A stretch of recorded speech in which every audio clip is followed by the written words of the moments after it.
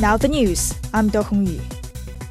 A new draft UN security resolution is calling for peace in Gaza and facilitating urgently needed humanitarian aid. China's ambassador to the UN, Zhang Jun, has urged members to attain a constructive attitude. The UAE has conducted extensive consultations with all members on the content of the draft resolution. It also listened to the opinions of United Nations humanitarian agencies and gained support of the vast majority of members. China also participated in the core proposal of the draft resolution. No country has any reason to hesitate over the draft. The United States says it's ready to support a UN Security Council resolution that was delayed several times. The U.S. has previously struck down 2 resolutions, which Hamas says is an abuse of its veto power. The proportion of households in Gaza affected by acute food insecurity is the largest ever recorded globally. That's according to the UN-backed body Integrated Food Security Phase Classification. They warn that over 90% of the population in Gaza are at crisis level or worse as of December the 7th. And by February 2024, all 2.2 million people in the area could be starving. The UN says the quantity of aid coming from Egypt is only 10% of what is needed. Dr. Margaret Harris from the World Health Organization explains the severity of the unfolding hunger crisis. An unprecedented 93% of the population is facing crisis levels of hunger, which means everybody basically is going to be hungry.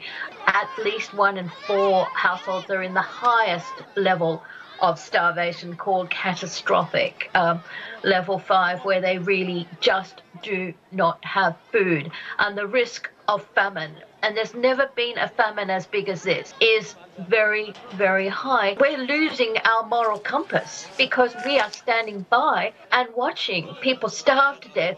If they're not killed by the bombs, they're killed slowly by starvation and disease. The number of people killed in the recent earthquake in northwest China has risen to 148, and the latest count, it caused 117 deaths and wounded over 780 people in Gansu province. Neighboring Qinghai reported 31 deaths, while 3 others remain missing. A magnitude 6.2 tremor jolted Jishishan County at midnight Monday, near the border between the 2 provinces.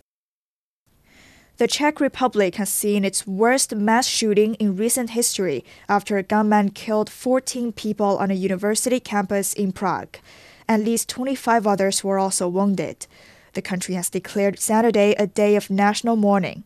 Police has identified the shooter, a 24-year-old student. He's believed to have killed himself. France is planning to close its embassy in Niger for an indefinite period. The country says it's unable to carry out diplomatic tasks due to restrictions imposed by the ruling junta. Relations between the 2 nations have broken down since army officers toppled President Mohamed Bazoum and seized power in July. The new military government has expelled the French ambassador and called for the withdrawal of French troops from its territory. Scientists in Iceland have noticed a decrease in the intensity of lava flows following a volcanic eruption. They flew over the area and observed no more volcanic activity. The eruption in southwest Iceland opened a 4-kilometer fissure near the fishing town of Grindavik. Residents are beginning to return home, but meteorologists say it's too early to declare the eruption over. The Chinese currency renminbi climbed 1 position to become the 4th most active currency for global payments by value in November, with a share of 4.6%. That's according to the Society for Worldwide Interbank Financial Telecommunication, or SWIFT, a global provider of financial messaging services. It says the RMB payment value increased by around 35% compared to October.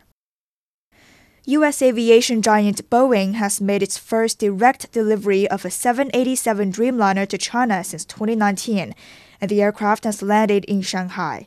China suspended most orders and deliveries of Boeing planes in 2019 after the 737 MAX was grounded worldwide following 2 fatal crashes. And that's the news. I'm Do Hongyu.